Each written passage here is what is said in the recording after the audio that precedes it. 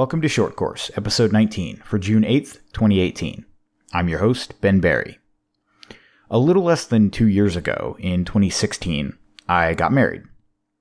Now, 2016 was also the year that I was trying to make Grandmaster in USPSA, which, obviously those two things, well, they're not they're not as opposed as you might think, but there definitely was a little bit of conflict there. But what was interesting about getting married is after that happened, my wife and I, we combined our finances and we started attacking the debts that we had in common.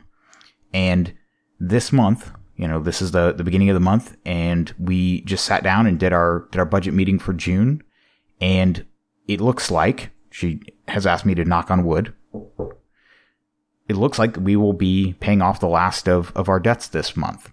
And that's good. That's cool. And to me, it's an excuse to talk about budgeting. And it's really lame, you might think, but it actually, to me, has been a really important part of the last couple of years, getting married, combining finances, and still being able to shoot and practice and go to matches and compete at, not the infinite level that you might want, but at a level appropriate to making progress, committing appropriate resources, and still being able to be active and participate in the sport and make headway. I mean, I did make GM while we were, chewing through this pile of debt to keep being able to make progress while also having the spending under control, making progress in other financial goals, and making, being able to save for the future and pay off debt.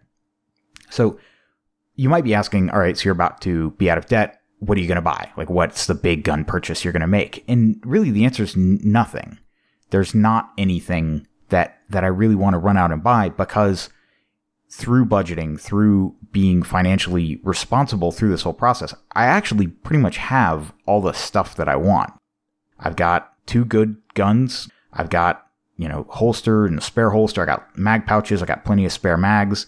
I got plenty of bullets and ammo, and we'll get into all that. But even though we have been in the process of paying off this debt, we've been able to budget a reasonably small portion of our income every month, compared to living expenses and what we've been putting towards the debt snowball, that I actually am pretty content with what is there. And so there really isn't that urge to go out and start spending, because through managing the budget, I already pretty much have everything that I want. Now, that's not saying I have, a zillion guns and everything under the sun, but to accomplish the goals that I want to accomplish in the sport, we've found the money in the budget by responsibly organizing our finances in a way that we can allocate it. And I mean, what's funny is, like, we've already got all the major matches for this year almost entirely funded. We've got a couple more months that we'll be paying into that as nationals approaches, and we pay the last of the cost for that. But, I'm ahead on reloading supplies. We've actually got, cash in the fund to buy reloading supplies. And I'm actually good on almost everything right now. So we're just letting that pile up. And so, the budget is arranged in a way that it's already allocating what I need. Now, what's funny is most guys, when they say on a budget, what they mean is they don't budget at all. You see a post about, I need to get a, Glock on a budget, or, I'm looking to get into USPSA on a budget. And the funny thing about that is, every time I read that, it just screams to me that they don't have a budget, because to me, the value of a budget is that you decide how much you want to pay, how often, and then you just let that build up, and you can do as much as that budget allows. And so if you are trying to get into USPSA on a budget, then you should make a list of the stuff you want. And then, maybe that'll be gun, mags, belt, eye pro, ear pro. Maybe that'll be $1,000. And you say, how fast can I save $1,000 or accumulate $1,000 worth of gear? Okay, it'll take me 2 months. Then I can start in USPSA in 2 months. But that's not what people mean when they say, I want to get into USPSA on a budget. They mean, how can I make my own holster and mag pouches and, do all these things that ultimately end up being counterproductive. And really, when you actually just work within a budget, it just becomes a simple question of how much can you save, how long can you save that for, and then you just do the math of how many months it'll take. Or if you decide you have a certain time you want to have the money saved up by, then you just work backwards from that and say, okay, how much do I have to save every month? So from an actual, nitty gritty budgeting perspective, basically all that a budget is, at the top, you put the income that you bring into the house at the top, and then you have a prioritized list of all the expenses categorized really however you want. There are templates out there and forms, but everybody's budget is a little bit different. And in our particular case, what we found is the way that it breaks out for shooting in our budget is 3 main categories: match fees, reloading, and then repairs and supplies. And that covers pretty much everything except for big purchases. So, if I did want to buy a backup gun, a third Tanfo, something like that, then we would figure out how much that needed to be, decide how much we wanted to set aside towards that, and then that would determine how long we would need to save. So if it was going to be $1,000 gun and we can save $200 a month, then it'll take 5 months to be able to buy it.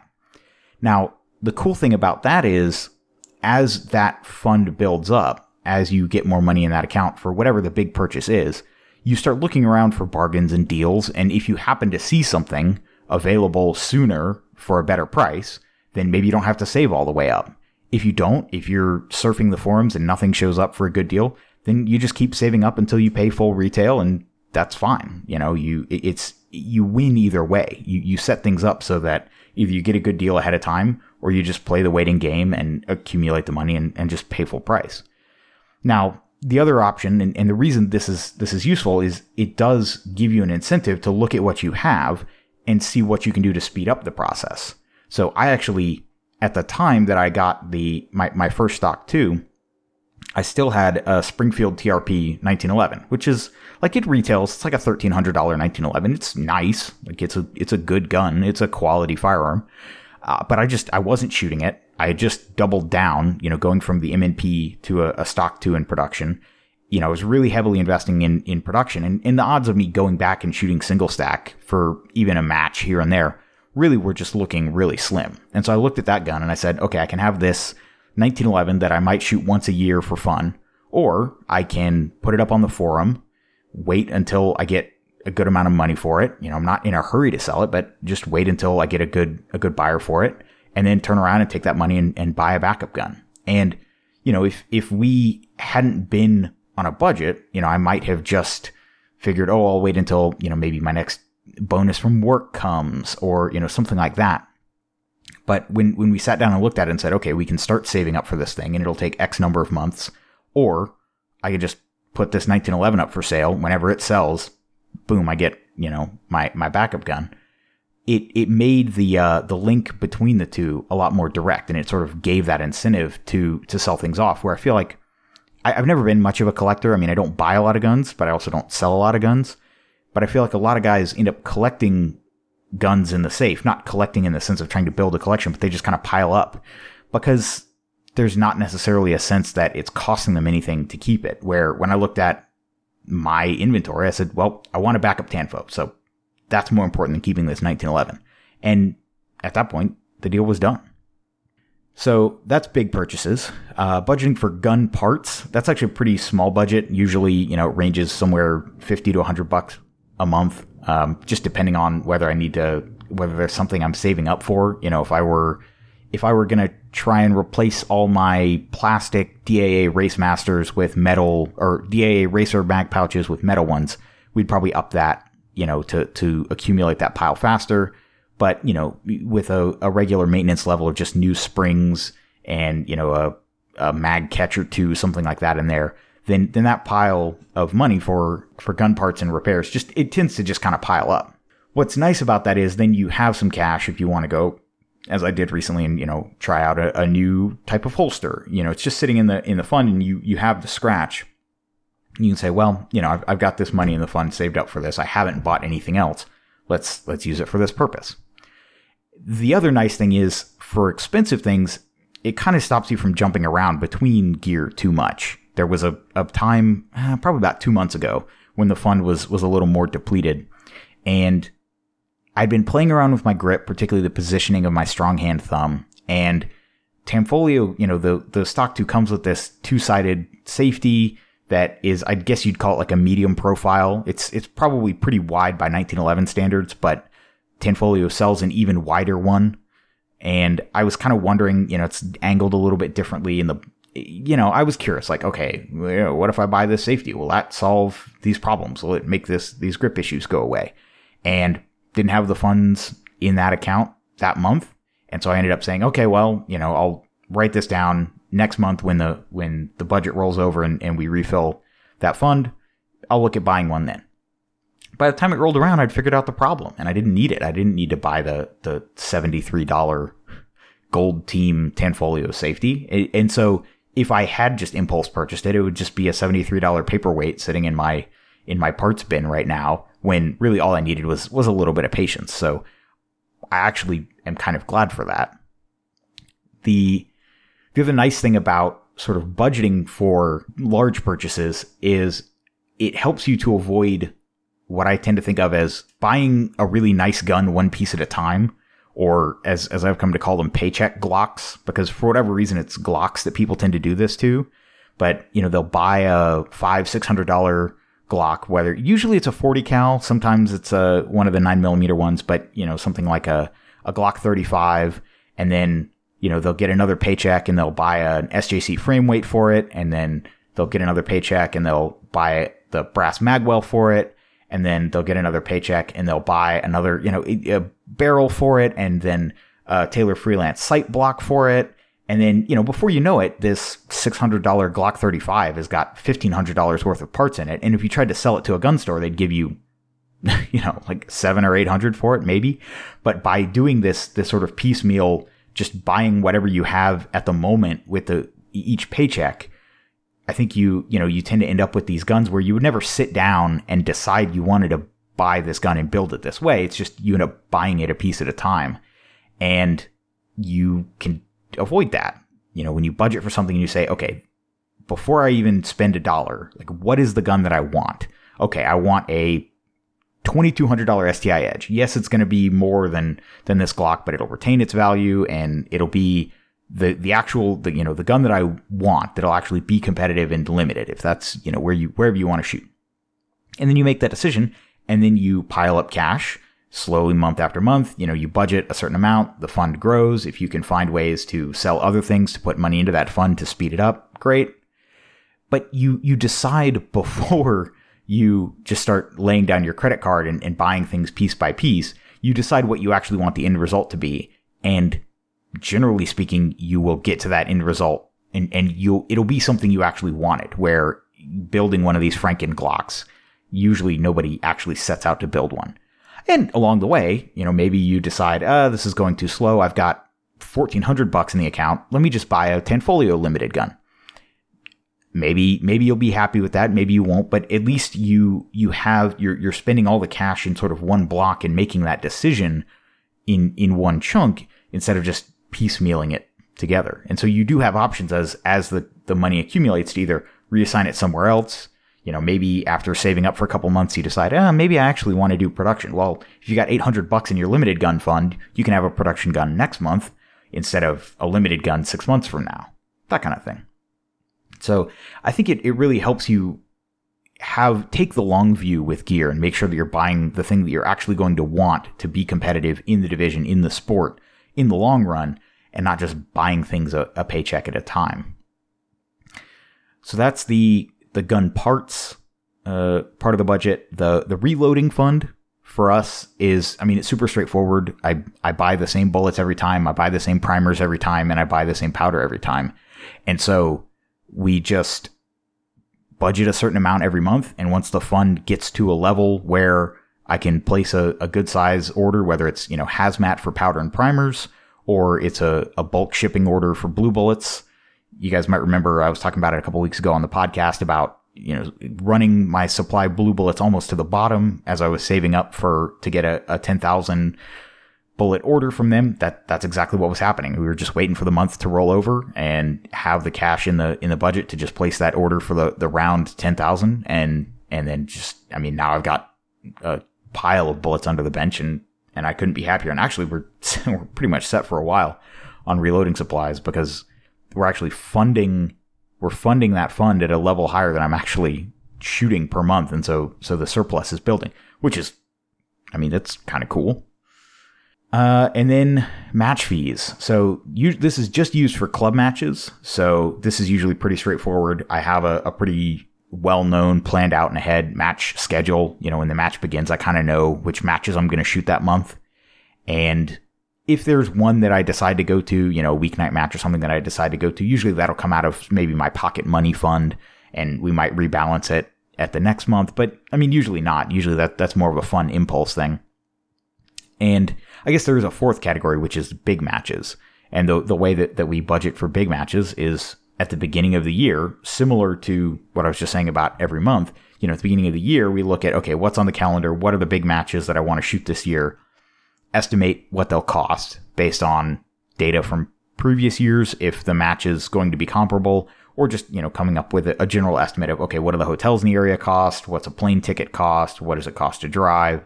What was the match fee last year? What was the round count last year? And just really quickly, you can come up with an estimate of what the match is going to cost, tally all that up. And then at the beginning of the year, once we'd hammered that out, we said, okay, if we want to go to all these matches, we're going to need this much. Divide that by the number of months remaining. That's how much we budget every month. That's how much we save. And that fund just grows over time. And the cool thing about that is when unexpected expenses come, in the sense that like Nationals registration this year was in February, January. It was crazy early this year because they got the planning out so far ahead. We had just already started piling up money in that fund. And so we didn't have to scramble and try and come up with the cash short notice. We'd already set it aside for big matches. And we just said, oh, well, all right, I guess this is getting paid a little bit ahead of schedule, a little bit of ahead of what we were expecting, but, not too far. And so it really was not a strain on our budget because we were already planning ahead for that. Other things to think about that sort of affect my thinking when it comes to money and budgeting in the shooting sports is just one-time costs versus ongoing costs. So to me, the difference between something like production and limited is actually not so much the difference in the cost of the guns, whether I have to buy two $1,000 guns or two $2,200 guns. It's more about what kind of parts do I have to put in them to keep them running? Is the ammo more expensive? Is it, are they more finicky? Am I going to have to spend more time debugging them? Not just ongoing costs in terms of money, but in terms of time. What am I signing up for today? What's the known fixed entry price? And then what's the ongoing maintenance burden? And honestly, not that I'm really itching to go shoot carry optics, but it looks kind of cool. The ongoing cost, if you can get reliable optics, is pretty low because it's 9mm. You're shooting ammo costs comparable to production. So that's attractive to me, but there's so much uncertainty with optics. I hear so many things about different optics breaking, some being reliable, some not being, how many people are really thrashing on them at a, national level.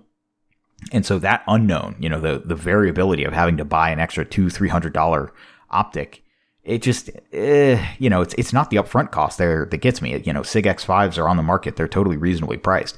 It's how much are the optics going to cost in an ongoing manner, and how long is it until you can just buy once, cry once on those and be done with it. So I think it's just interesting that the sport has this sort of stigma or label. I think we tend to think of it as being an expensive sport, but a lot of that is because so much of the sport, if you want to do it right, I think you need to buy things in big chunks. You need to buy a $2,000 gun, or you need to buy bullets 10,000 at a time. You need to buy 8 or 16 pounds of powder at a time, that kind of thing. And so that seems, it hurts a lot because you're spending all that in one go. But when you budget for it, you save up the money, and then it almost becomes an inevitability. When you say, okay, I'm going to budget $50 a month for reloading supplies, and when it gets up to enough to buy a gallon or 8 pounds of powder, I'm going to buy 8 pounds of powder. And then it's just, it almost doesn't feel like painful to spend the money. You pile up the cash, you drain the account, you spend it on the thing you decided to buy. No big deal. So it's been really helpful. I really, I just can't say how much it's made a difference to me, and just sort of having the stability and the predictability. Obviously everybody's home life is a little bit different, but having, being able to plan these things out with my wife. And so she's never surprised. It's never, oh, you came home with, $400 worth of what? Well, it was on sale. So, none of that. It doesn't happen. If you, as far as direct recommendations go, we have been followers of Dave Ramsey. You know, it's real basic principles. Live on less than you make, know how much you earn, write out your expenses so you know how much you spend in a month. If you're spending more than you earn, obviously that's a problem. You know, work to change the ratio there so you're living on less than you make. That way you can start paying down debts, save up a little bit of money. You know, the importance of having the budget. You know, without the budget, it's your roadmap. You don't know where you're going without it. The idea of, you know, a prioritized list, you know, he calls them baby steps, but I mean, it's basically a prioritized list of low hanging fruit. You get your basic emergency fund to cover unforeseen expenses. And then you list your debts, smallest to largest, and you just start working down them. And it's almost like working on a list of deficiencies coming out of a match. You know, it's just like practice. You have to focus on one thing at a time if you want to get better. You can't fix your grip and your movement and your trigger pulling and your shot calling, you know, all in the same drill. Like, you got to pick one thing at a time and work on it in practice. And budgeting is the same way. You got to have one focus, chip away at it, and then when it's done, move on to the next one. So, you know, the emergency fund, then the debt snowball, you know, suspend stuff like retirement, you know, so you can focus full time on getting out of debt and then build your wealth once you control your income, that whole thing, you know. And then he's a big proponent of the idea of a sinking fund for big purchases. So if you know you're going to need to buy a new $5,000 car in a year, divide 5,000 by 12 months. That's how much you need to save every month. You know, same idea. So if you listen to this podcast, obviously you listen to podcasts. So, you know, he puts out his podcast. It's 3 hours every day. It's free. It's good background listening. You know, it's not super engaging. You know, I try and keep this podcast pretty dense. His is a little more back and forth bantering with callers and that kind of thing. So it's, you know, it's good to listen to in the car, that kind of thing. But, you know, I'd recommend it. It's definitely been a positive impact in my life. And, if you decide to go through with it, you know, sign up for the class FPU. It's only $100. It's the best money you'll ever spend. And, you know, you don't have to buy into it 100%. And you don't even have to be all that religious. You know, my wife and I aren't, but the financial principles that he talks about, that the Bible mentions, by the way, you know, stuff like having stores of food and oil in your house in case there's, you know, a shortage. You know, I mean, it's wisdom of a different kind. It's not, you know, do it because Jesus says. It's not anything like that. So that wraps up this episode of Short Course. You can follow me on Facebook at Ben Berry Shooting and Instagram at BSBerry. I post a video of all my matches at youtube.com/BenBerryUSPSA. My email is podcast@berryshooting.com. Talk to you next time.